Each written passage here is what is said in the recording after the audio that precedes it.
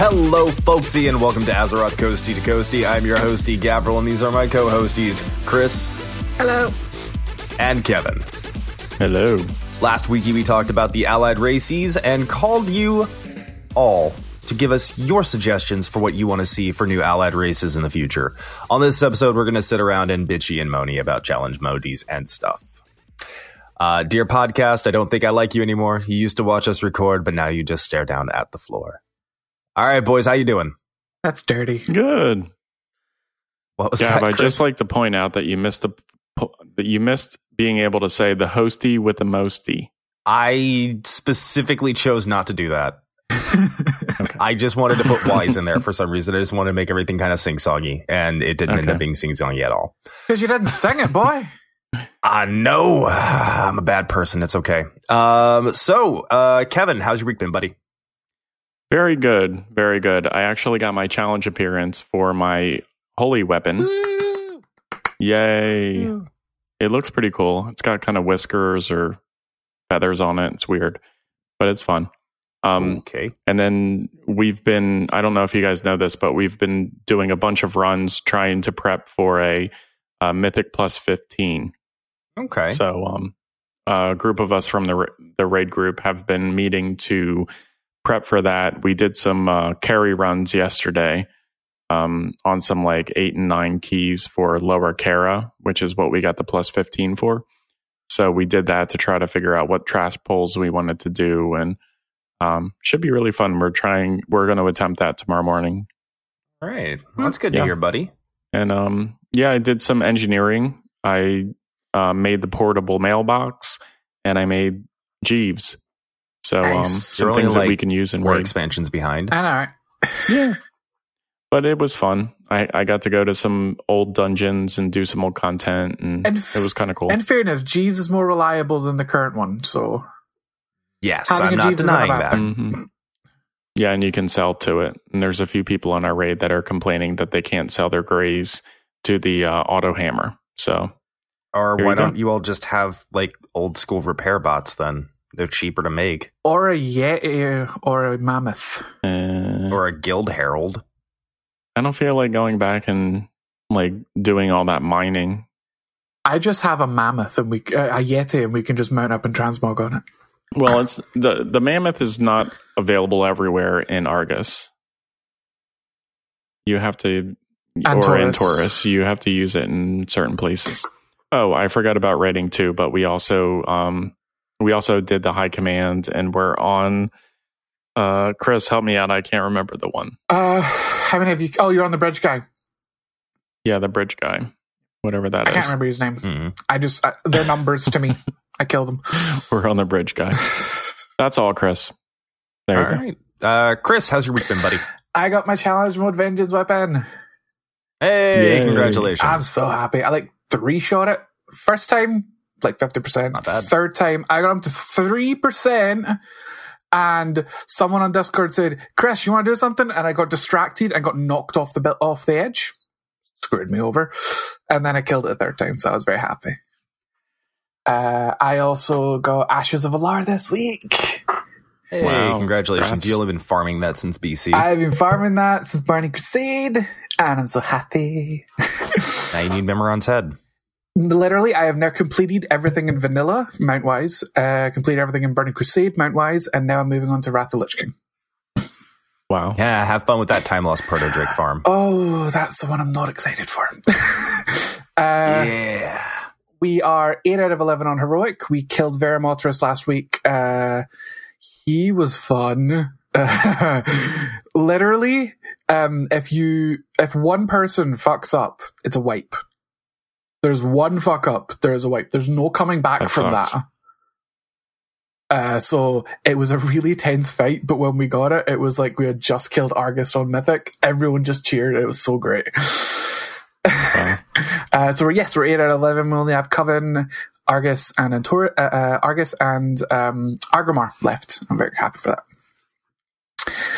Awesome. Good Been job. playing Blaze on Heroes. He is really fun. I did like 120k hero damage on him in one game. It was brilliant. So is he like a bruiser or Yeah, like he's a essentially real a bruiser. He's definitely a bruiser. He's 100% He's a bruiser. very mobile bruiser. And I jumped back into League of Legends with the season change and all the big patch changes. I do it every season just to see how it's progressing over a season.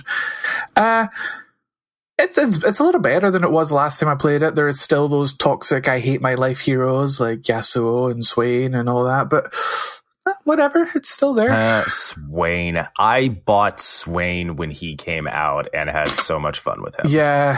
Because he was really broken as shit in the beginning. Well, apparently Sona is really broken as shit right now, and she was my... I bought Sona when she came out. She is my main support. She has been since she came out, and I love her. So... I had a lot of fun supporting her a couple of games as Sona. It was really good. Yeah, I don't think I could ever go back to playing League of Legends again, though. I try it for like a couple of weeks at the start of a season, and then I move on. Well, I can't give you any grief for that. And that's me. As much as I will try. I would give you... I don't want to give grief to you about it. For me, it has been more Hearthstone. The meta is really weird right now. It's solidifying, but I crafted Kazakus. I crafted Kazakus, Randuin, and Q-Block, and I've been having a lot of fun with that. So Q-Block, the deck I'm running is just kind of inconsistent, so I'm not as pleased with it as I could be. There's still some iteration that I can do for some of the other, using some of the streamers and how they're building their decks around the climb. Because right now the problem is that the deck I'm running is a legend deck, not really well suited for the climb. So I'm gonna have to take a look into that. I've been playing some Path of Exile. I reinstalled Path of Exile. I've been having a lot of fun doing that. Scratching my real D3 itch, my D2, D3 itch. More Warframe, of course. I'm always playing Warframe. I'm always keeping up with Warframe. Despite the fact that everybody else hates the fact that I mention Warframe pretty much every week, I am still playing Warframe. I'm still loving it. A lot of StarCraft 2. I've been playing a lot of StarCraft 2 with friend of the show, Nash Taters, doing some Archon and 3Vs and 3s with him and Nikolai, friend of the show. More on Mr. Swag. And a little bit of Destiny 2 and Destiny. Biggest regret 2018. Destiny 2. Like I talked about, before, I regretted purchasing Borderlands the pre-sequel and like Brink. This is my biggest regret recently is buying Destiny 2. So yeah. Yeah. All right, let's go ahead and jump into our listener feedback. Did we get anything through email, folks? No.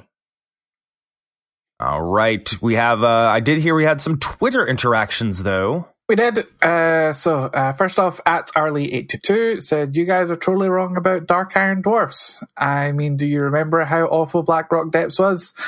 I question the sanity of anyone who did that in vanilla and didn't hate them. Also, I want dragons as an allied race. Obviously, they'd be their own mount. Racial ability to switch forms and a breath weapon. No. To what? Dragons.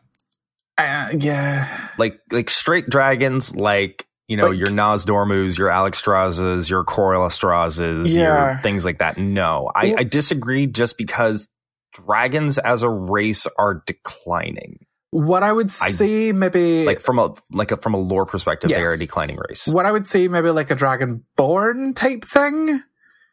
Yeah, like a D&D Dragonborn where they've got like, half human, half dragon. Well, for that it would be like Draconoids. Like I could see like some type of Draconoid kind of deal, and I think we mentioned Draconoids last week too. I think we did. That would be kind of cool, but like a full-on like aspect size dragon, nah, that's too big. Or even like a Crassus sized dragon, no. We also got a message from Anne the Gamer, which is Hi Anne. Hi, Anne, which is at Anne the Gamer.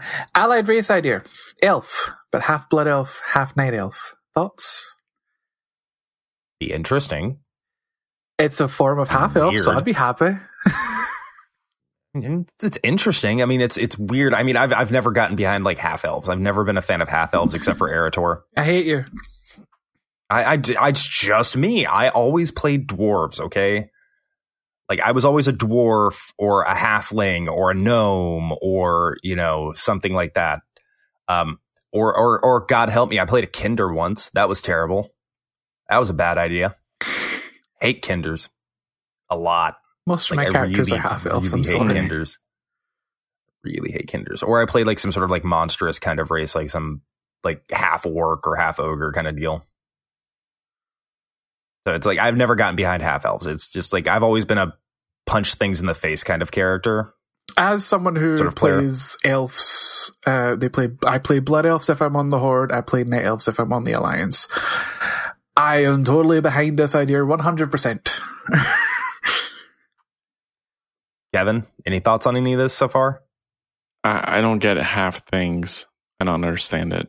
It's when a mummy blood elf and a daddy night elf love each other very much. We both went the same way with that. We both went the exact same. It's when a mommy and a daddy love each other very much. They stick the penis in the vagina and a baby's born.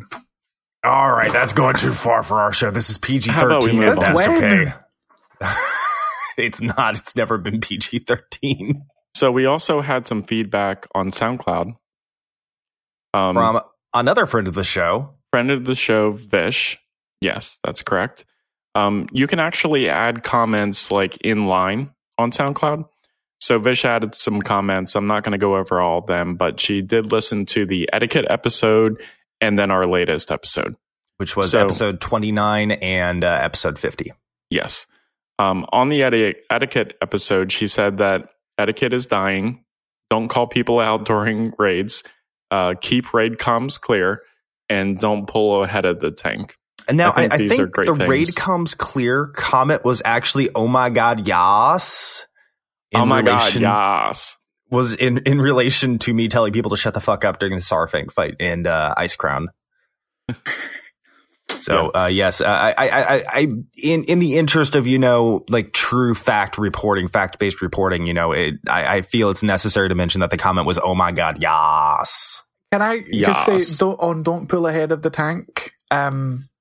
If you're a BM, if you're a hunter or a rogue, someone who can put threat to the tank and the tank is aware of it, as long as you're coordinating and you have those abilities, you can do it. But you have to coordinate with your tank. I think I'm just going to follow the Nikolai school of pulling, which is just dot everything and then shadow meld onto the tank. And she also had some comments on our latest episode. Why did we not talk about dragon people? I'm 90% certain we mentioned Dragonoids. Like, we were talking about it before the show, and we were said, we need to talk about that during the show. If we forgot that, that's really bad on us. I think maybe we mentioned it, but we didn't go into depth. Yes, breath weapons, no form switching, but breath weapons would be, a really nice, like just like a status effect breath weapon. Yeah. I think that would be nice. Like nothing that actually like deals like significant damage. Yeah, like does a little bit of fire damage or whatever damage depending on what type of dragon they are. Yeah, I think there would have to be some type of an Alexstrasza type thing from Heroes where you can switch into a dragon. Nope. That would be cool. That for maybe me, like a mount. Maybe as a mount. As a mount. Yeah, it would either be a mount or it would have to be an entire class. Yeah, they like or like an ability with a long cooldown. No, for me it has to be either a mount or a dragon class, not a dragon race at that point. Because racial abilities are typically short cooldown abilities. They're short cooldown and minimal effect. They don't really cause too much. It's like goblins with the rocket belt or blood elves with their mana or like with arcane torrent, or like not being able to be interrupted during casting. So you have to understand that would have been amazing in vanilla. Nowadays, not so much. And it's not interrupting. It's not being able to be interrupted. It's you no longer have spell cast delay. So when you take a physical hit while you are casting a spell, it knocks the cast back like a half second. So the cast takes a little bit longer. All right. We also had Arlie mention in our Discord channel, which there will be links. There will be invite links in the thing, the website, in the show notes.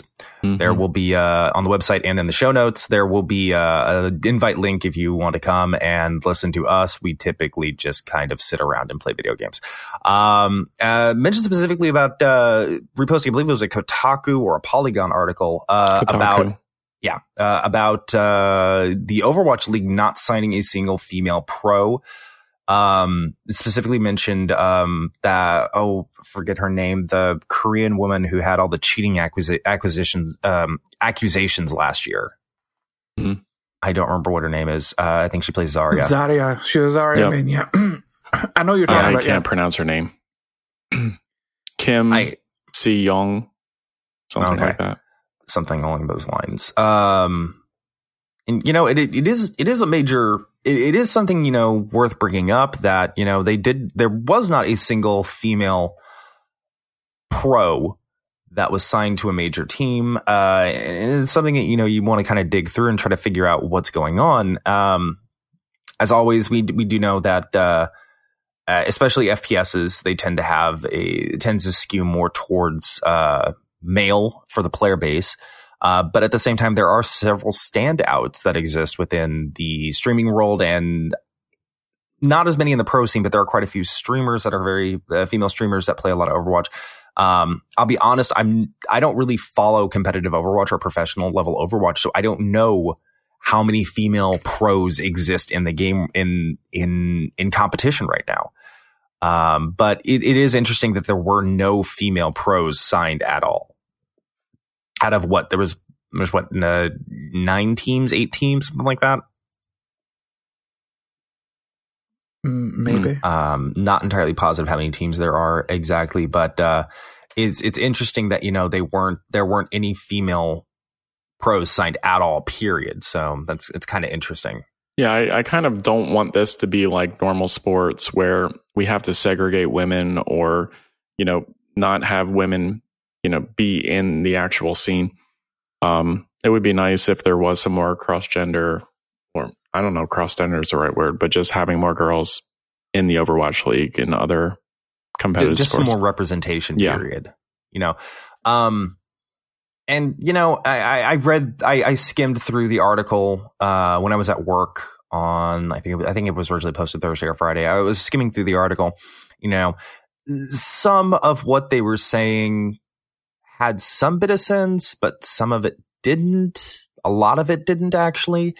So a lot of it just kind of felt like they were going like the safe route with what they felt that people were going to be happiest with. And, you know, like I said, I mean, there was eggshells, walking on eggshells. Exactly.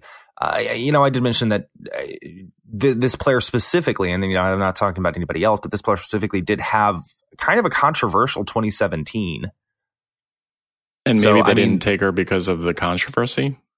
No, honestly, because that was some of the comments. That was proven to be complete BS. Yeah. It was proven to be complete BS, but it's the same way that, you know, who is it? Donovan McNabb, even though his was true, but it's like, it's the rumor and everything that swirls around. It just kind of makes people very nervous. Yeah. Not like, especially sponsors very nervous. Mm-hmm. But I mean, I'm not saying that that's, you know, legitimate reasoning or whatever, but I'm just spitballing. That's a possible idea. One of the reasons why, reading through some of the excuses and some of the reasonings why they didn't sign this specific player, though some of it just kind of smacks of sort of a, well, you know, it's a girl. Thing is, if you Google search her, some of it smacks the controversy is going to be one of the first things that come up. And that's what sponsors are going to see. Just because it's in the past and it's been proven not to be true, like without a doubt proven, if you Google her, the headlines with those controversies on it are going to be the first things that come up. Yeah. I definitely think, though, that she got a little bit of, this player specifically, got a little bit of a raw deal. I think that from what I've seen and what I've heard, she's a very good player, very strong player that plays really strongly towards meta. I think that, you know, there are some objectively bad players currently in the league. especially when you realize that the roster is, 12 players? Mm-hmm. It's a 12-player roster. There are some objectively bad players in the league currently. She might be better than them. So why didn't this player why didn't she get a better shot? Well, we'll see how it evolves. Maybe it was to avoid the controversy or whatever, but it could be any number of things. Right now, we're not inside of the league, the owners' heads. We're not in the managers' heads, so we can't give a concrete answer. But I do think there is a pang of bullshit off of all the responses that the organizations gave in response to why they didn't sign this player. Let's move on to shoutouts. Shoutouts. We have got our top 5 countries of the last 7 days.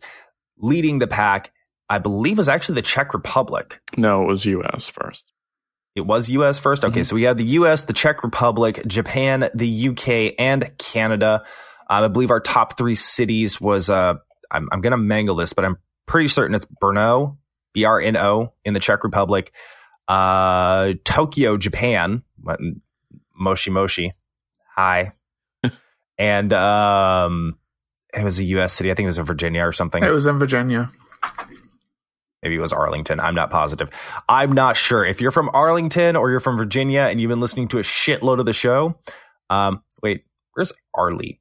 That might be Arlie. No, I don't know. She's in Boston. Okay. So if you've been listening to a shitload of the show and you like listening to us, please give us any feedback you might have. We love to hear from you. We love to shout y'all out when we find out that y'all have been listening. Yeah. Welcome, Japan. Welcome to the show, Japan. I think that covers just about everything. So let's go ahead and jump into the news real fast. We're going to go ahead and blitz through this. Warcraft had some pretty big information come out through I think there was a dev video last week or this week. This week, I think.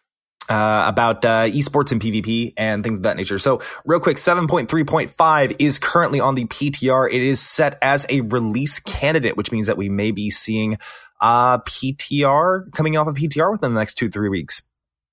Cool. So that's a distinct possibility. We'll be getting that 7.3.5 update onto the live servers soon.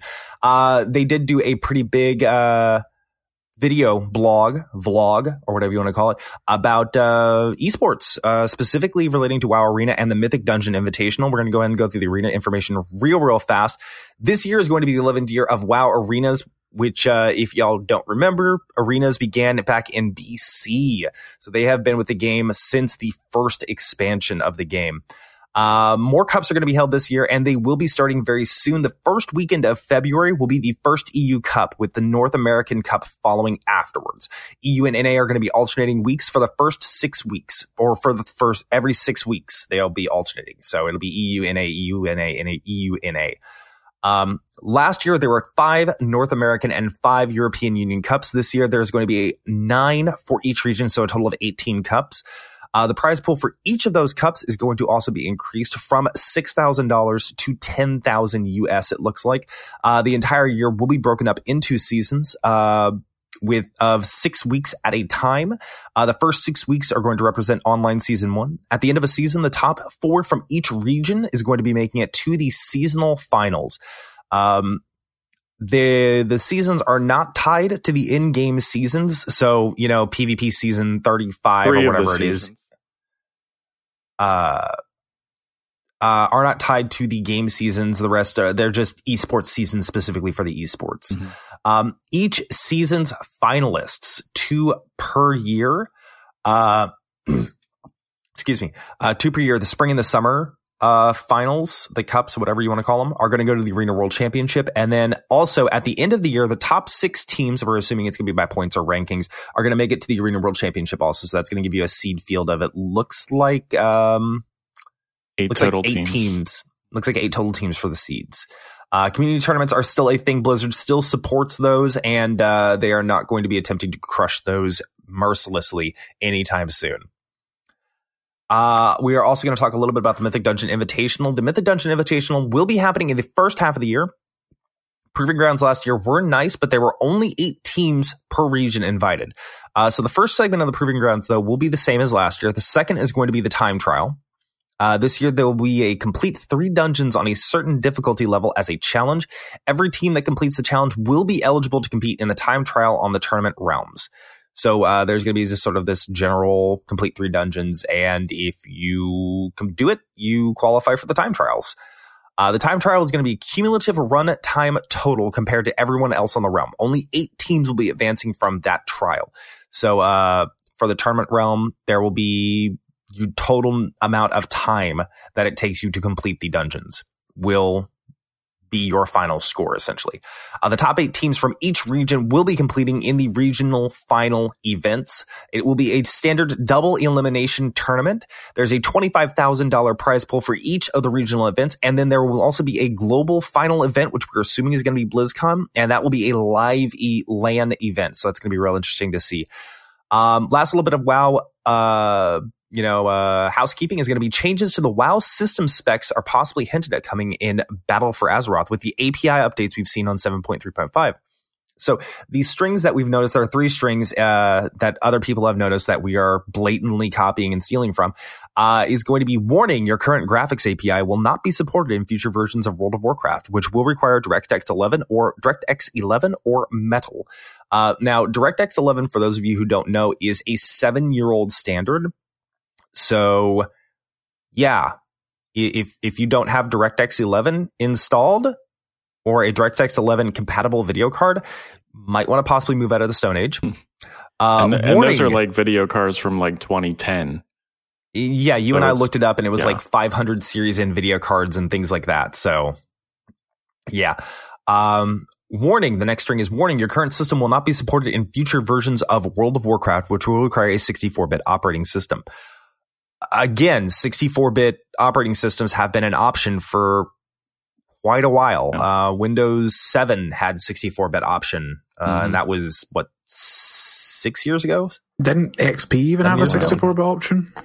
I believe there was a 64-bit client version at the very end of XP's life cycle. Most people with a current computer have this.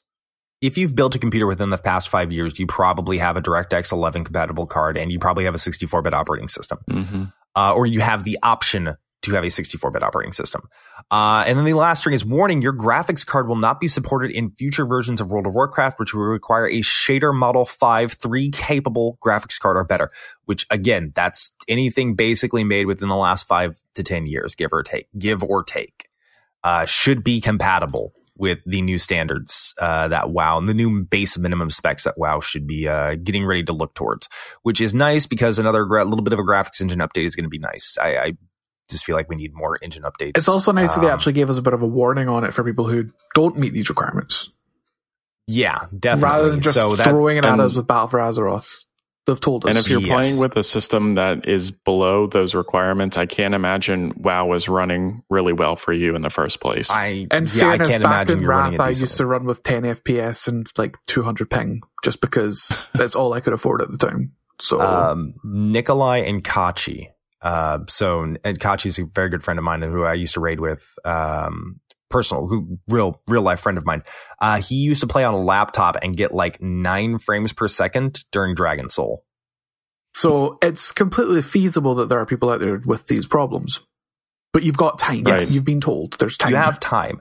You can build a compatible computer for $200 to $300, give or take. If you've got some of the components already, some of the stuff that can just carry over, you can do $200-$300 and you can have a computer that will be ready to meet or exceed the current lowest standards required. Yeah. Like just to be able to meet the lowest standards, you're talking about building a PC that was probably current 5 or 6 years ago, and it could absolutely be built for, probably under $300. I always strongly suggest if you are looking for something like that, go check out logicalincrements.com. That is a website that is basically a part picker.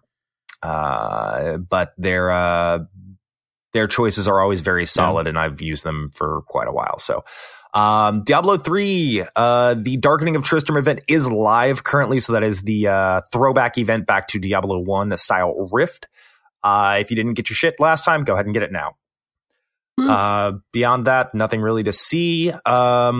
2 free packs are available of Kobolds and Catacombs for those of you with Twitch Prime accounts linked to your Battle.net account. So go get your free packs if you haven't already. And I got that without even doing anything, just for having it linked there. If you've connected your account in the past for any other reason, whenever those things go live, they'll go straight into your account. That's really nice. Yep. So I heard we got some Heroes of the Storm news, though. Yeah. Blaze is live, finally, with the latest Heroes of the Storm patch. Blaze is the range warrior that we spoke about last week. He's very much a bruiser. This patch also brought in a lot of changes, mostly to the stealth heroes that got the rework at the 2018 update. Also came with the Malfurion rework. Hanzo got a nerf, which I don't think he needed because he's useless anyway. LOL, Hanzo. I know, right? Hanzo mains. There was a lot in this patch. Patch notes will be in our show notes, and they're also available on MMO Champion and all other good websites. In regards to the season turnover, the Season 3 rewards for 2017 have been added. We will be getting a Golden and Spectral Cyber Steed. The Spectral one has a kind of chromatic mane. It looks beautiful. I love it. I thought it was called Chromatic Cyber Steed. You've got the golden. This says Golden and Spectrum. Spectrum. What did I say? Did I say Spectral? Spectral. My apologies. Spectrum Cyber Steed. And Hero League players who earn Platinum or higher will get the Golden, and people in Master or higher will get both. Yep. Cool. Let's see what else we got. And Team League, Bronze or higher will get the regular version. Master or higher will get both. Now this is retroactive, isn't it? Like, hasn't the season that this is going to go out for already ended? No.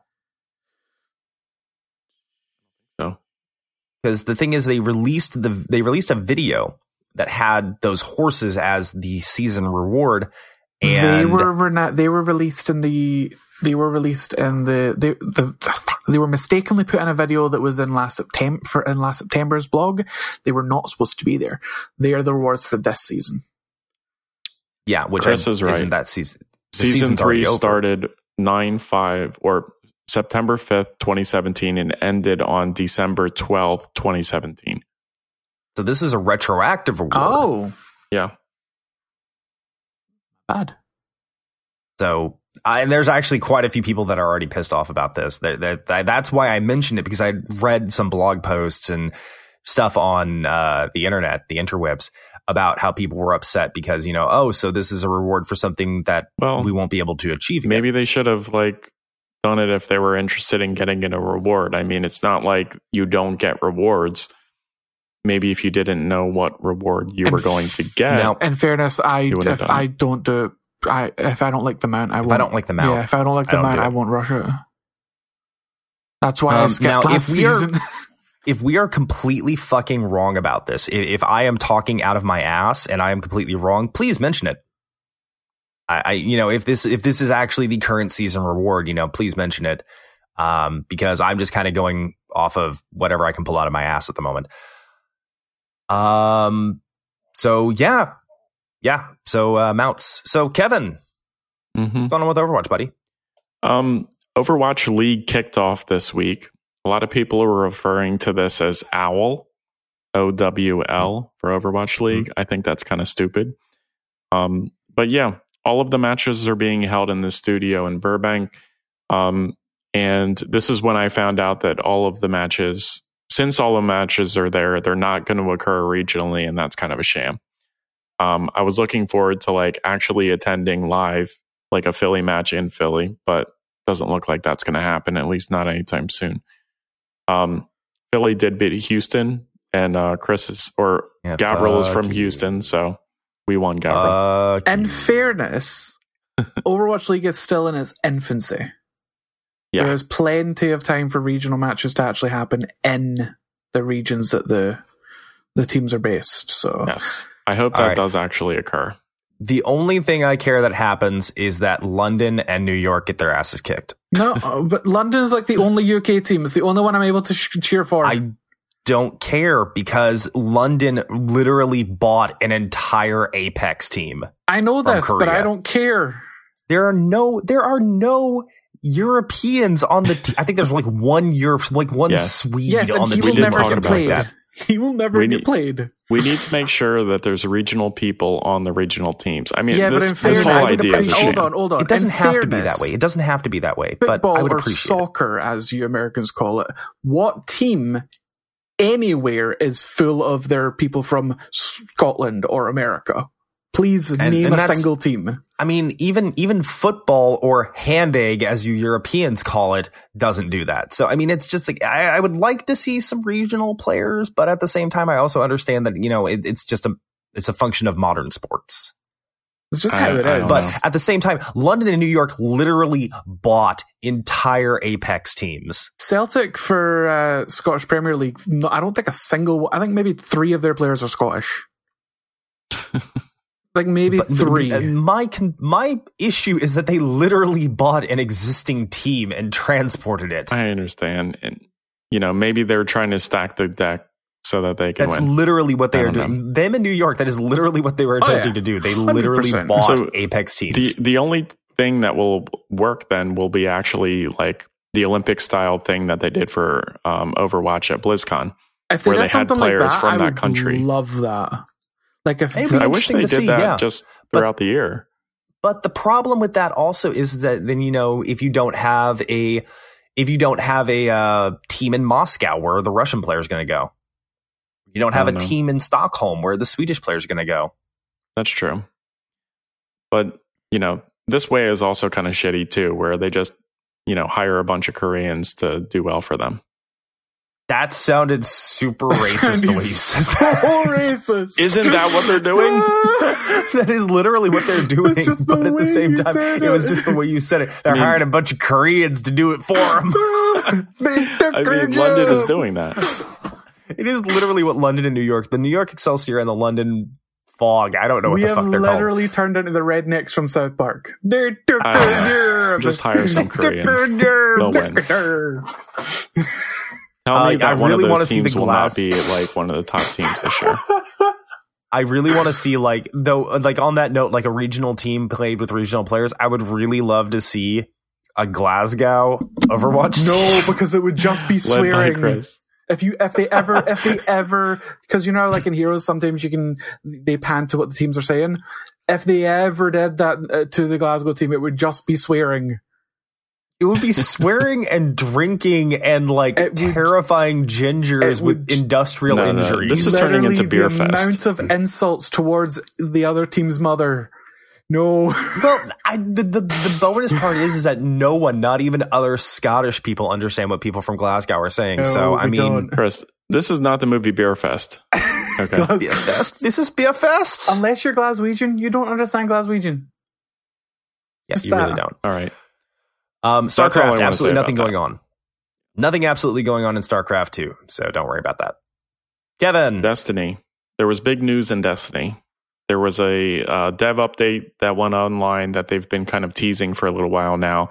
It talks about basically shifting from earning bright engrams, which are the ones that you have to pay for, to actually getting endgame rewards from actually doing endgame content. Go figure. They're not removing Eververse, which is the, pay real money and get in-game items, but they're lessening the need to actually pay money. And you'll be able to get some rewards by doing endgame content. This is going to be most notably seen in the Crimson Days event, which will occur on February 13th. But yeah, I highly recommend going to watch the video from Houndish on YouTube, and I put a link in the show notes for that. He kind of breaks down everything that's going to occur and reviews it and basically reads the dev post. The link to the dev post will also be included in the show notes.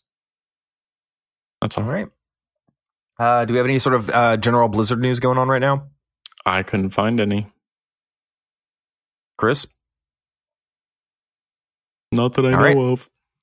All right, he's muted. That I know of. Yeah. he's doing something else. Whatever. My bad. Sorry. Hello. It's okay. So we're gonna go ahead and jump into our main show topic for this week, which is gonna be which we're actually pretty on time for, which is gonna be challenge modes in WoW. Alternatively, anything that takes you out of the main progression path and forces you to do something that isn't normal. Don't say force. Yeah, it's not force. These are all something that forces you out of the normal progression path and makes you do something else. Something that you can do outside of the normal progression path. Force you outside of the normal progression path. Whatever. All right. So this isn't specifically just like going through mechanical stuff about, oh, this is what a challenge mode is. This is what old challenge modes were called. This is more going to be sort of like a little bit of a history lesson and kind of a little bit about exploring what currently exists in the system. And what could come from the future. And what could possibly come from the future. So the general, just sort of in general, there is, since the end of BC and the beginning of Wrath, when they implemented the achievement system, there has been one challenge mode or non-linear progression path that exists. And that is the raid meta achievements, raid and dungeon achievements specifically. So that's like Sarth Drakes, even though that was still like normal progression. No, that's a terrible idea. This is like getting your Proto-Drakes in Ulduar or going and getting your Frost Drakes in ICC. What is getting a Frost Drake in ICC? Like something you have to do to get a mount? Yes. So there's raid meta achievements, and that rewards you a mount if you complete the meta achievement. And the meta achievement is made up of many smaller achievements, which we've talked about in the past episodes when we talked about achievements and meta achievements. And rewards that you could possibly get. And this is special stuff you have to do during a special boss kill, and then that gives you an achievement, and then you have to get a number of those to get a meta achievement. Is that it? Yes, that's exactly what I was just about to say. Okay. So it's stuff like in Ulduar specifically, that's something I just automatically gravitate towards. There were achievements for getting thrown in Ignis's pot. So Ignis was a boss. And he's one of the, I think he was the second or third boss. It wasn't completely linear at that point, so you had a choice of which boss you did. Second or third. Yeah, so he was the second or third boss in Ulduar. And one of the things he would do is he would grab you and he would throw you into his pot. And that was typically death if you didn't get healed through of it or broken out of it. But you could stay in and keep getting. Was that Ignis or was that? No, that was Corellon, the Flame Watcher. Corellon was the one with the arms. Yeah, no. Oh yeah. And stuff like that. And then there was the arms one, like we just mentioned, or XT or the XT bot, which was kill his heart, and he goes into heroic mode. Kill his heart. And then he goes into his heroic mode. So those were all things that you did that you didn't normally have to do. These were all things that created a special scenario, or you had to play the fight in a specific way to activate these things or to achieve these things. On completing those, most people are familiar with the raid meta achievements and the dungeon meta achievements because those typically reward stuff. Okay. So we're not specifically going to be talking about like normal progression. It's not going to be like going to Mythic or doing Mythic Plus or anything like that. This is going to be more about the things that you do that you normally wouldn't do. Or usually for some kind of a reward or notoriety or something. Something like that. Yeah. So Chris, did you want to talk about that first one, which is like the first challenge mode that you could kind of call a challenge mode? Yeah. So back in vanilla, back in my day, there was a dungeon called Stratholme where you could, if you completed the dungeon within 45 minutes, and that was if you completed the undead side. Is it just the undead side? Yeah, it was just the undead side. It was just undead because you could not complete that thing in 45 minutes. That was impossible. If you completed the undead side of Stratholme in 45 minutes, it would give you. Was it guaranteed to get your dungeon set, or was it towards your dungeon set? It was part of a quest. You had to save the woman within the 45-minute time frame, and that progressed your quest. Yep. I didn't do it. I didn't do much back then. I'm sorry. It's okay. So there was a dungeon, Stratholme, undead side. you had 45 minutes from the beginning of the dungeon to killing the boss. If you did that in time, you saved a Argent Dawn prisoner, and that Argent Dawn prisoner allowed you to continue the quest line for your dungeon. Excuse me, very congested today. For your dungeon 1.5 or your dungeon 1 set. Which then was also called tier 0.5 because it was something that you did if you were like really serious about raiding, but you really weren't, because if you were serious about raiding, you just jump straight into raids. And if you saved her, that progressed the quest line that upgraded your dungeon 1 set into your dungeon 1.5 set. It was hard, very difficult.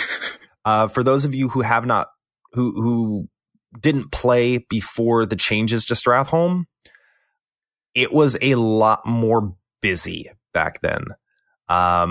There was probably half again as many mobs, maybe twice as many mobs, and it wasn't as there currently so you could are. Get lost in there. You could very much get lost in there, but it was very difficult. The pulls that were required were very exact. So it was very necessary to have somebody that knew how to pull the dungeon, which is very similar to how it is nowadays, where, you know, for a Mythic Plus dungeon or shooting for a specific achievement in a dungeon where it's like, oh, you have to complete it in 30 minutes or whatever.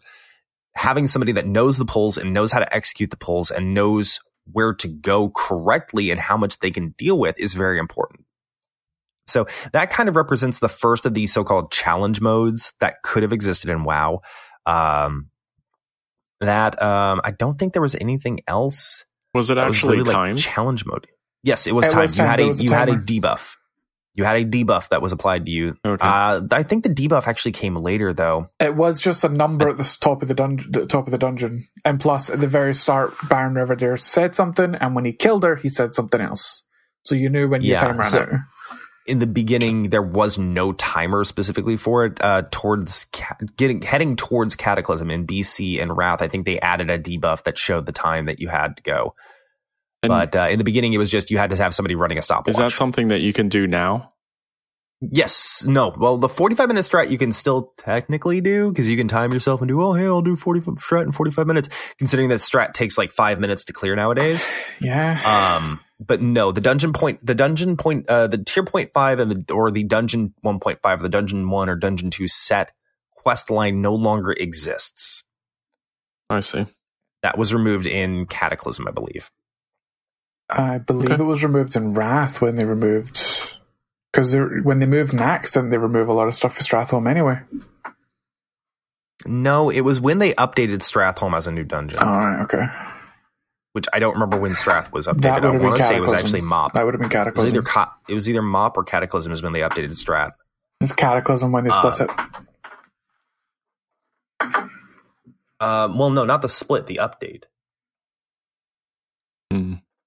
But whatever. BC really didn't have a whole lot of what you would consider a challenge mode. There were no like timed runs or anything like that, as far as I know. Yeah, the challenge for BC was kind of the introduction of heroic modes, which was a natural progression path, but there wasn't anything like standing out. Okay, this is unique and special for challenge, you know? Stand in this fire to activate the hidden gym. Yeah, there's nothing like that, really. So we're going to go ahead and jump straight over into Wrath of the Lich King, which I think you're maybe a little bit more familiar with, Chris. Oh, and angry with still to this day. So, the one that I'm going to talk about and get out of the way because it'll fill me with undying rage is the Undying and Immortal achievements that were part of the revamped Naxxramas for level 80. Not 80. Was it 80? 85. It wasn't 85. No, it was 80. It was 80. I was right. 80. The Undying was Naxx 10. The Immortal was Naxx 25. The entire role of this achievement was to complete each boss on the set difficulty without any member of your raid group dying. Which wasn't hard. It wasn't hard. It really wasn't. But being the era that it was, you know, internet was still a little shoddy in some places. Being the era that was, you had myself, a healer, and a DPS 3-manning a 25-man boss because people couldn't move. Because people didn't know how to do the dance. Well, also I'm still talking like general. There were issues, just with the internet at that point, reliable connections, the servers being reliable. No, I agree with that. I completely agree with that. I'm still pissed to this day that I didn't get that mount or that title. Okay, buddy. It's okay. Don't worry. Deep even breaths. And that's a whole other thing that we'll talk about later is the fucking the Drakes. Mm-hmm. The Black Drakes. We're going to talk about the Black Proto Drakes. We're going to talk about that when we get down a little bit further. But yeah, I mean, it was interesting. Like the Undying and the Immortal were, nobody gave a shit about them at the time. But then once they said these will be removed when Ulduar comes out. No, they didn't. No. Remember, they didn't even say they were going to be removed. They just removed them. Oh shit! Yeah, they gave it like a week of notice. There was like a week notice, and then they just removed them. That pissed us off because we'd already done our lockout for the week. We were trying to get the achievement. Like we actually wanted to get it. Because it was like the last one we needed for the meta. Because it was part of the meta initially, and then they removed that. So once they had done it, we had already done. Once they announced it, we had already done our lock for the week. And our one guy, who I still speak to this day, and I love him dearly, but one guy screwed us over on the dance fight. He lagged and disconnected and died, and it was so frustrating. Yep. Okay. So that was like the first real experience a lot of people had with challenge modes coming into Lich King, because that was very much a challenge. It was, you don't die at all during boss fights. That was a big deal. Especially with the dearth of res mechanics that they introduced with Lich King, with all the battle reses and everything going out at that point. It was something interesting. So another one, we're going to go and talk about death and attempt counters. So ICC and Trial of the Crusader. Yep. ICC is a little bit different because that actually locked you out completely from the end boss. Yep. But TOC's counters did the same thing. But with TOC, if you completed it with all of your with no deaths or attempts lost, you actually got a mount. Yep. And I believe a title. Yep. So that was annoying because you inevitably dealt with the worst PvP combination you could during the arena fight. Every time in Trial of the Crusader. Yep. Every time. Or was it Trial of the Champion? Was it Crusader or Champion? Crusader was the raid. Champion was the dungeon. Yeah. So it was really interesting, but there were a lot of mechanics that could just fuck you over in that made it real difficult to get to the very end with no loss of death or attempts. Especially when they had the Resto Druid on the PvP team. Trank. God. That was one of those fights where you used every single raid marker you had. Used every single raid marker. You used engineering flares. You put down feasts. You did everything you possibly could to mark out whose target was whose. You put on your PvP gear because resilience actually worked in that fight. Mm-hmm. You put on PvP gear for a PvE raid. It was weird. Because you needed the resilience to reduce the CC that the opponents were throwing out at you. It was so weird. It was a really fun fight when you weren't trying to do that. But it was so freaking weird. Yep. I actually need to go back in there and just do that again for shits and giggles someday. Same. So you had those. There is one that I want to mention that's not on the list just because it took so long for it to actually get done. It's part of the normal progression path, but it's so unique that it needs to be mentioned. Yogg-Saron, no lights.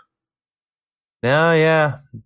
Yeah, no light Yogg. Yeah, light Yogg. So the way that the Yogg-Saron fights works is for every one of the keepers that you've killed, you can ask them to assist you during the fight, or you can ask them not to. And I believe it was 4 all the way down to no, correct? 4. Yeah, 4 lights, and then no lights. History lesson: no lights wasn't actually completed until until Trial of the Crusader was nearly done. Mm-hmm. No lights was such a difficult and vastly tuned encounter that it was still main content until ICC came out. That's 2 tiers of a difference. Well, that was the funny thing, is that they had to move the Valinir quest line from 0 to 1 light. Yep. If I remember correctly, Valinir was originally intended to be no lights in the darkness, but they had to move it up to 1 light in the darkness because of the difficulty involved with doing it without any of the keepers. So that's just something that I wanted to mention, because although it's part of the basic raid progression for Ulduar, it is also one of the most difficult encounters that Blizzard have ever designed. If not the most difficult encounter Blizzard ever designed. It's very much up there. It's very incredibly up there. The last one we're going to talk about for Lich King is Algalon the Observer, which was the special bonus boss you could unlock in Ulduar. Sorry, I just blanked out for a second. Everything's happening in Ulduar. Everything happened in Ulduar, which, wink, wink, Ulduar was really well designed, guys. Best raid ever. Best raid ever, Was that guys. the one that you guys had to spend like a year and a half in? No, that was ICC. No. Ulduar actually felt like it went way too fast, from Ulduar to TOC. I wish Ulduar was felt like it went way was. too long.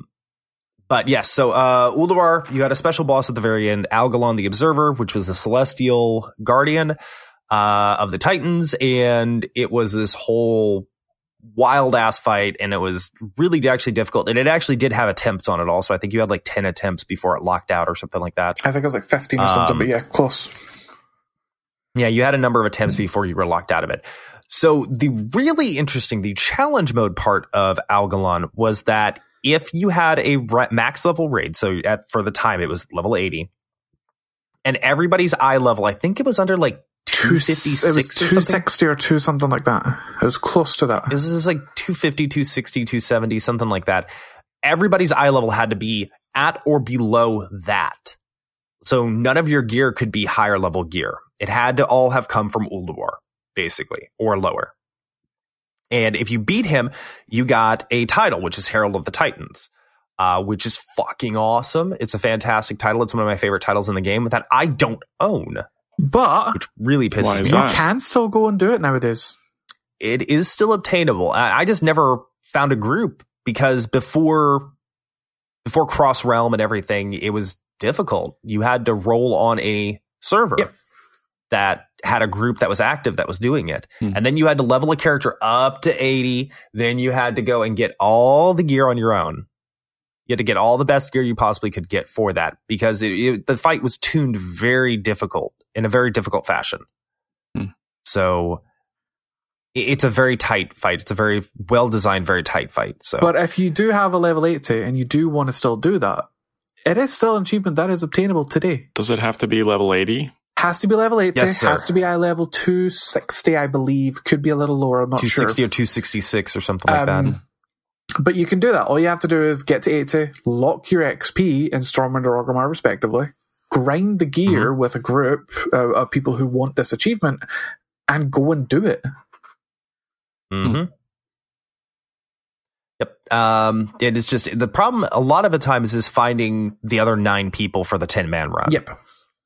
Like if you don't have a group already set up for it, like you haven't joined a group that does this. Oh, it's like, oh guys, 5 of us, we love doing this, so we just make new characters and we just go and do this like every 6 months or something. If you don't have a group like that, you can't do it really. Yeah. It's a lot more difficult. But there's always groups on places like MMO Champion and Reddit that are trying to put together to do a Herald of the Titans run. So if you have the patience, you can do it. What about Kata? What about Kata? Kata, I don't really know. I didn't really play all of Kata, but Chris, I think, knows something about it. The only one I remember is a death and attempt counter with the Sinestra fight. I think that is the case. I could be talking out my ass, but as far as I remember, Sinestra, which was the heroic only end boss of we agreed Bastion. think it was Bastion? We agreed Bastion of Twilight. Had a death think it was counter. Bastion? Had an attempt counter, and you would get locked out if depending on how many times you died or wiped on her. I believe that was the case. Not 100%, but I'm pretty confident that is the case because I think it's also the only heroic only boss for Cataclysm. Yes. I believe so. Yes. Wait, didn't Deathwing have? Nope, Deathwing didn't have counters. Deathwing didn't have attempt counters because Deathwing was just garbage. I thought Madness had counters. Would the attempt counter reset each week? It resets each week. Yes. Yeah, it's a weekly reset. Yes. But then you had to balance that fact of, okay, do we really want to re-clear this? We have like 10 attempts left. Do we really want to re-clear this whole raid?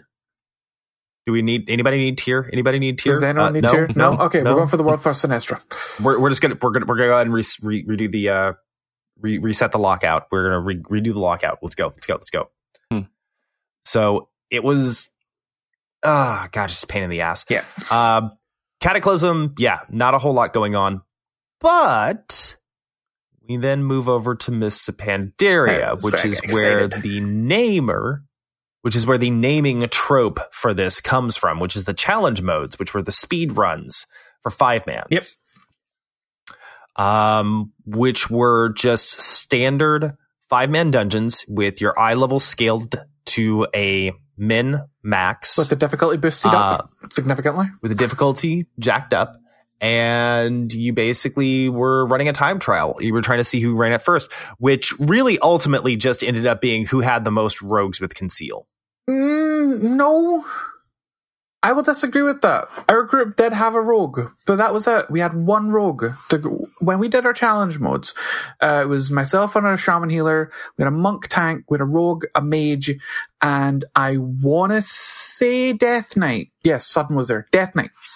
And that was our team. That was our composition. And we cleared everything on gold from Mists of Pandaria. We didn't do it until near the end of the expansion when we were on our downtime between expansions, but it was one of the funnest experiences I've ever had in World of Warcraft, doing those challenge modes with that group of people. It was such a great thing. I loved it. And I kind of said it's not a thing anymore. Was this when they started doing eye level scaling? This was the first real eye level scaling.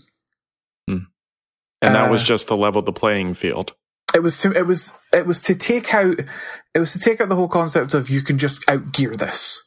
It was to take out anything that was just, if I get, so we're in the Mogashan tier right now. If I wait and go into Throne of Thunder, we'll get more gear and we can jump in and do it a little easier. That wasn't a thing. I see. It was scaled down to baseline eye level for Mists of Pandaria. Your stats were all normalized. It was just pure, unadulterated skill and class balance. You had to bring the right classes. You had to know what you needed. You had to bring correct pots. This is when invisibility pots became such a big thing in World of Warcraft. Mm-hmm. This was the birth of the invisibility pot usage. No, sir. I argue with that because of the the first boss of Serpent Shrine. Okay, no, I'll give it that. But for a long time after that, it wasn't really a thing. You didn't use them for any purpose, no. Mists of Pandaria made the invisibility pots mainstream because you got them in Mist challenge modes, Warlord challenge modes, and even in Legion for Mythic Pluses. I was using invisibility pots before they were cool. Yes, you're a hipster. We get it. So I did do something in MoP that was like a challenge thing for healing in some kind of a temple. What was that? That was the Proving Grounds. Was the introduction of the Proving Grounds, which in itself was a challenge. I can't believe we missed off Proving Grounds. Well, there was a challenge mode for the Proving Grounds. It was you're doing it wrong. Bronze, silver, gold, and then golds 10, 20, and 30. No. I'm talking about the you're doing it wrong achievement. There's a you're doing it wrong achievement? Yep. Yes. That is achieved bronze in a challenge in a spec not appropriate for that challenge. So like a healer doing the DPS challenge and succeeding it. Correct. On the bronze level. I forgot about that. That's still a thing. You can still go back and do that. I might go back and do that at some point. It's still hard as balls. I'm pretty confident my Demon Hunter could do it. I tried this when I was in, it was during Warlords of Draenor. I tried to do the healing gold. And like I did bronze and silver pretty easily, and then I went back and watched a video of someone doing it on gold, and they were using a spell that they had taken out of the game for a Holy Priest, which was like a greater heal spell. And I just ran out of mana every time. So you need to remember that these were designed, the Proving Grounds were designed in Mists of Pandaria. They were never redesigned for Warlords of Draenor or even for Legion with the class redesigns. Healing got a dramatic overhaul when it came to Warlords of Draenor. Mm-hmm. So it was a completely different system that you were trying to use an outdated system on. Which, because initially when they brought out the Proving Grounds for Warlords, they said, we're going to redesign them. It's going to be Warlords themed. It's going to be this. It's going to be that. And then we just got the Mists of Pandaria Proving Grounds again. I see. And on that segue, we'll talk a little bit about Warlords, but the less said, the better. Yeah. It was basically the exact same thing as the mob challenge modes. Literally the copy and paste. It was just new dungeons, but the same thing, and the dungeons weren't even that great anyway. And then it takes us to our most recent bit of information, which is Legion, the Artifact Challenge weapons. Which Kevin and I both got this week. Yeah. I have not, and I don't know if I'm actually going to or not. You're definitely going to try. A big point on the Artifact Challenge weapons, just like the challenge modes for Mists and Warlords, they will be going away when Battle for Azeroth comes out. So, if you haven't got them yet, them now. And you really, really want them, get them, because they are all really pretty. Like, genuinely, they are stunning in look. So, 100% get them. Mm-hmm. The transmogs will live on in your hearts. No, they won't. So yeah, these are geared towards, healing. I think there's one per like healing, one for DPS, one for tank. Not entirely. There are specific scenarios for certain like healers all the healers I think have the same one, but like certain DPS, there's a ranged DPS one and a melee DPS one. And then there's like specific, is there two separate tank ones or just the one? There's one for tanks. It's like one for tanks, one for healers, and like three for DPS. Which, by the way, I stand by the fuck Bear Druids because they have that. They got that shit easy. Like the day that came out, Bear Druids had their skin because it was easy as shit for them. So screw all of you. Thrash. Screw all of you, especially you, Arlie, just because you're the only Bear Druid I know. That's not nice. And I think it took her a few attempts too.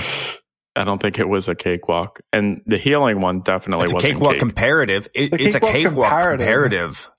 Like paladins have one of the hardest times with the challenge mode appearance. Like paladins are by far one of the hardest ones to deal with. Yeah. Okay, so Disc has its own one. Okay. And that makes sense because Disc is not a true, healing like Holy is.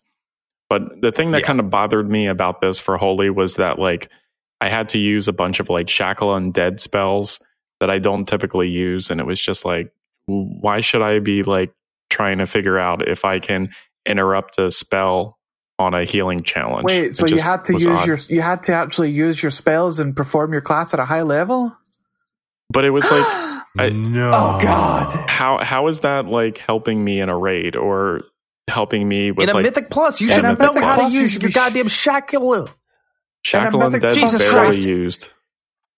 Holy shit, you useless son of a bitch. Shackle Undead is one of the best CCs. It is a hard CC for what? Like a minute?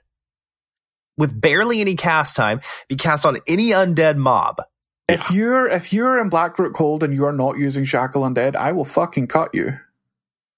You are not using I've Shackle. Used it like a few times.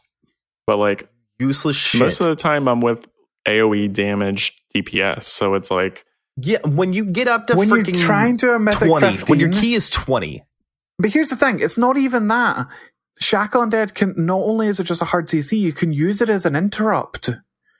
But that's the best way to use it is as an interrupt. Yeah, I mean that was the thing. Like I couldn't get past the first stage unless I figured out how to use that perfectly and like not get mana burned. And, you know, I don't know. It was just odd for Holy, I think. You're bad at video games. I know. I got the goddamn weapon. I'm done with it. Learn how to shackle undead. All right. So, how are you going to survive 15 Kara without shackling one of Moroza's people? I don't know. We just used the traps. That's all. They run out though. They only have a set duration, so you're going to have to learn to shackle undead something. Okay. All right. Let's move on to what do we like or not like about how these events are set up. I don't like people who don't shackle undead. Ugh. I hate people who can't use all their abilities. I'm going to use my ability on you. I love giving him I'm crap. pretty spoopy, I know. I mean, I like the fact that you can do something outside of just normally doing a dungeon or a raid and feel like you have done it, you know, you've accomplished something. That's the one thing that I really like about these things. I like the shinies that you get from it. The mounts, the transmog, stuff that's collectible and just unique to that event or unique to that mode or difficulty or just whatever it is you're doing. Something that's interesting and shiny. I like that. Yep. And it's recognizable to other players, right? Like they see that and they know you've done something special or done something unique that other players haven't done. Yeah. But like, what about being able to go back to, you know, some of these old expansions and do these things over again? I know that some of them you can do, some of them you can't do. What do you guys think about that? The inconsistency is the biggest issue. I agree. Inconsistency is the biggest issue. It's either one. It should be one way or the other. You can either go back and do it. You should be able to go back and do it. Or you can't go back and do it. It should be one or the other. You should either be able to go back and do all the old shit, or you shouldn't be able to go back and do any of the old shit. Agreed. One way or the other. I have made it very clear before that I hate time-limited shit. And I have made it very clear that I like stuff being locked into their own expansion, i.e. the challenge modes for MOP. You can only get them during MOP. And I think that like some of the things that were around before I started playing and I can't get them, I don't necessarily like I can't go back and do those things. I mean, with how level scaling works these days, there's no reason for us not to be able to go back and do MOP challenge modes or go back and do the Undying. Now, I would agree if level scaling was put into place where you would be scaled down to level 80 and the eye level scaling was still in effect, then yeah, let people go back and do it. But until that is actually a thing, I'm glad they've kept it out because it's a set that I have that not a lot of people have, and I'm very proud of that Shaman tier set that I have. Fuck you. I know. And so is there something special for a transmog or a mount that you think you should or shouldn't be able to go back and do those things? I think we should be able to get Undying. I think we should be able to go get our fucking Undying goddamn title. But no, genuinely, and it's not because it was taking out, because if we knew it was getting taken out, then fine. Okay, we had our time to do it. That's that. But we were given a week's notice. If we were getting, I don't know if it was a week, but it was a very short period of time. We were given practically no notice to get this done. If they had actually given us a good amount of notice that this was happening, people would have focused on it more. Yeah. And I think it's good that they've said that, the challenge modes in Legion are going to be closing after Legion's over and after BOA's out. And they've given us at least 6 months to a year notice on that. Right. If not longer. No, they were very clear when challenge modes came out that it was not something that was going to carry forward past Legion. Okay, so we've had a year and a half to 2 years notice on this. So it's not. That's enough notice. If it's not something that we're going to be pissed that it's gone, because we knew it was something we were very much aware of. If we didn't do it, we weren't good enough, or if we didn't do it, we didn't put enough time into it. Right, which is why I've actually gone back and done it. Exactly. Because I know it's going to go away. So I think we found a nice agreement here. Yep. I think we found a nice middle ground. So what do we think needs to be different about these? What do we need to change? I would like to see the actual challenge modes from Mists of Pandaria return. We already have the mythic versions where there's no scaling, you can outgear things and you can rush through. There's points where even in Mythic 15s, we're standing in stuff because it doesn't hurt, because we outgear it too much. I would like to see a separate mode that's the challenge mode system back, and give us those kind of rewards again. I like the transmog rewards. My shaman looks badass, and he is always in his challenge mode transmog, and he looks amazing, and I love it. And I would love to keep that going forward. That's something I want to see come back. Yeah, I think something that isn't timed, like a Mythic Plus dungeon, but is still hard, and then add in the item scaling like the challenge mode, would be a cool thing. I think, people get anxiety about things that are timed. I think for it to actually be a challenge, though, the time would have to come into it. Because if there's no time limit, you can take 6 hours in this dungeon, you're still going to get the rewards for, say, someone who's done it in an hour. I guess, doing something like what I did in EverQuest, where there was just really hard dungeons that weren't timed, it still felt like an accomplishment to get through it, and every pull was meticulous, and it is kind of like raiding. Yeah, I mean that's what raiding in dungeons used to be back in the day. You had to pull meticulously, you had to CC meticulously. If you didn't, then you just weren't a good raider. You were dead. Right. So essentially, you want raiding to come back to how it used to be. Or to have something on a dungeon scale like that, where, maybe it's only 5 people instead of 20 or 15 or whatever. Dungeons were like that too. So you want dungeons to be like how they were used to be. It would be nice to be able to have something like that. Make dungeons great again. Yeah, make dungeons great again. I agree. Make them feel difficult. Make dungeons great again. Yeah, I mean, it's nice that you can up the difficulty by adding all of these little, tricks or whatever you call them, the affixes. But I don't know, just adding some kind of a gimmick where you get a quake under your feet is not, doesn't always make it seem harder. In fairness, volcanic can be a bitch. That one we move out of, because that one does hurt.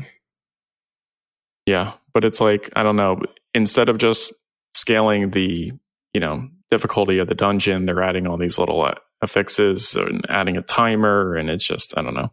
Why can't they just make it hard? But they are scaling the difficulty of the dungeon, because the dungeon difficulty scales up with the keys. It does get harder as they scale up. They do more damage, they have more health, you have to do more healing. So the dungeon difficulty is scaling up as they add these affixes on, which is adding another layer of difficulty. It's just because there's no scaling to the gear or something like that, you can still outgear it. And I'm not saying that outgearing is a bad thing, but what I would like to see is them keeping up with it, because they've been really good in this expansion with keeping 5-man dungeons relevant, keeping dungeons difficult, and keeping the challenge there. But it still gets to that point near the end of a tier, or even right now where it's in the middle of a tier, that difficulty curve is significantly going down because of the gearing curve. Right. And, the other thing is, if you've kept up with the rewards from the Mythic Dungeons, that in general, keeps Mythic Dungeons easier, relatively speaking, than if you weren't getting I got a 970 piece this week or whatever. I mean, that kind of stuff. If you do it regularly enough, you can be pretty decently geared to keep pushing higher levels. Oh yeah, just doing mythics, I geared my Demon Hunter in maybe 3 days. Yeah. So the gearing curve is great this expansion. I just want the difficulty curve to keep up. Yeah, I mean, what I'm looking for is something like what you're explaining as a challenge mode, where you lock the gear level, you make it harder, but you don't necessarily add a bunch of gimmicks. I don't know. Yeah, I can agree with that. All right. I think we're about done here, guys. What do y'all think? Do you think we've kind of beaten this topic to This death. topic has just filled me with nostalgia, and I want to play Mists of Pandaria again. I just want to play Mists again. Sucks to be I you. know. It's my favorite expansion. Oh, I'm Chris. I'm crying. Any final thoughts on the topic, Kevin? I think they definitely need to continue to explore doing this and tweaking it in Battle for Azeroth, and give us some more challenge to do outside of just the normal dungeons and the normal raids. All right, Chris. Final thoughts. Yeah, I think they should take a look back at what worked in the past. There's been very successful challenge systems in the game throughout its life cycle. Take what worked and expand upon it. You already have a really good system that keeps dungeons relevant. Give us a system that gives us more challenge as well as keeping them relevant, because Mythic Dungeons worked. Try it. Mm-hmm. Yep. Yeah, And they've been working out really well. The one thing that I wanted to add to that, Gavril, was that this needs to be looked at, I think, to fix some of the problems that we're having with like pugging and people saying like, oh, well, you need to have a certain, raider score, or you have to have completed a certain level There's of literally proving nothing grounds. you can do. There's Nothing you can do literally about that. nothing That's you the can community. do. Blizzard That has is no the control over player. that. That is the community. Well, There's literally not a damn thing you can do about that. And this is something that Chris and I have been bitching about for Since a Wrath decade. of the Lich King at a minimum, when didn't everything they try was... to do that with proving grounds by saying like, they tried I've to noticed you can roll over the person's name and it says like this person's done bronze, silver, or gold. Proving grounds made things worse. It was supposed to. Yeah, it was supposed to be like a quick and easy way for you to determine if somebody was competent at their role. Oh, they've got gold on their cute as a tank. Okay, they're going to be fantastic. It doesn't Proving work. ground made things worse. Like, people just look at your fucking eye level. They look at your eye level. They look at how many fucking raid bosses you've killed. They look at what your mythic progression is, and that's it. Like, it doesn't matter. The community is shit and the community is stupid, and Blizzard, which contradicts completely with what we've said before, that the community is the reason why I keep playing. Well, no, our community is the reason why we keep playing. There's a difference there. The general population is why we don't don't like the general populace. There's really, unfortunately, Kevin, like that kind of stuff, that is all just stuff that it's all driven by the community. It's driven by the players, and there's not a whole lot Blizzard can do about it, unfortunately. So if someone was queuing for a dungeon that you were doing and you saw like, that they had their artifact challenge weapon, would that like do anything? Wouldn't matter. No, wouldn't mean shit to me. Wouldn't mean shit. I'm just wondering. Yeah, no, that kind of stuff doesn't mean anything to me. It's like, me personally, I don't give a flying fuck. As long as you meet the minimum eye level requirement I ask for, I don't care what you do. As long as you're not like completely undergauged for the dungeon, I'll take you. If you're complete garbage, I won't take you for long, but I'll take you. Yeah, we'll see how it goes. If I have to kick you, I have to kick you. But I mean, I'm going to give you a fair shake. You get a boss. If you fuck up between Pool and that boss, oh well, bye. Yep. Exactly. All right. That was it. Okay. I don't really have any final thoughts. Chris, do you have any don't do that's this week? Or perhaps a do that? No, I'm good. I'm happy. All right. Kevin? I have a do that this week. I was just doing some random world quests today and I saw someone who was leveling. They were like 103. And I was like, oh, that's cool. And I just like randomly gave him a stack of like plus 375 crit food just for funsies. I was like, here, have a buff. So they're just going to flip that on the auction house. Yeah, they're just going to flip that on the auction house. Although, speaking of here, have a buff, are you guys not excited that raid buffs are coming back? No. I am super thrilled about that, honestly. Excited. I mean, it's bad enough making sure people eat food. Dude, it's flavorful. That's the reason I like it, is because it's flavorful. It's like, hey, we're buffing up. Back in the day, literally, as a priest, I would just run past people here. Fortitude. Here, have fort. Here, have fort. Have spirit. Ooh, you have spirit? Awesome. Give me spirit, dude, please. You get a fortitude. Everyone gets a fortitude. The one thing that I think ruined this for me was when you had clarity in EverQuest, which gave you a mana buff. Like you could regenerate mana faster, and like it would take you 30 minutes to regenerate your mana pool. So like people would, bug people and annoy them just to get this. They would pay gold for the buff. It was ridiculous. People used to do that for certain buffs too. I don't know. I don't like it. Literally everyone turns into Oprah when buffs are around. I mean, the thing is, you get a divine spirit. You get a divine spirit. The problem is that I have with this is like you feel like you need that, and then it just becomes baseline. That's what they tried to do, but the problem was that it kills player interaction. One of the issues that they've done over the years, one of the issues that they've had over the years is that they've talked more about bringing the player, not the class. Well, why the fuck am I going to play this class if this class does the exact same thing? I like to play this class, but this class has got better utility in the end. Why the fuck am I going to play that class? Exactly. Whatever happened to bring the player, not the class? That's a shit idea. It's a really bad idea. It's a shit idea because that just encourages homogeny. It takes between the classes. It takes unique aspects from one class and gives it to 3 other classes, like Bloodlust. That was a shaman only thing. Now leather workers can do it, mages can do it, and even hunters can fucking do it if they have a core hound. I was okay with drums because drums is a lesser version of Bloodlust. I'm okay with drums. Lesser version. I'm okay with drums. Time Warp and Friends Ancient Hysteria. I am a hunter. I am a hunter, and even I'm saying it's a shaman thing. Why am I bloodlusting? Yep. Well, I foresee a show in our future talking about buffs. Where Chris and I are just masturbating over the thought of having all the buffs back? Yeah. Yep, where I get to be Oprah again. I'm so excited. I'm okay with this. All right. My don't do that is actually a do that this week. It's make Eldra Thalas great again and build the Dire Wall. Whatever that means. I love you.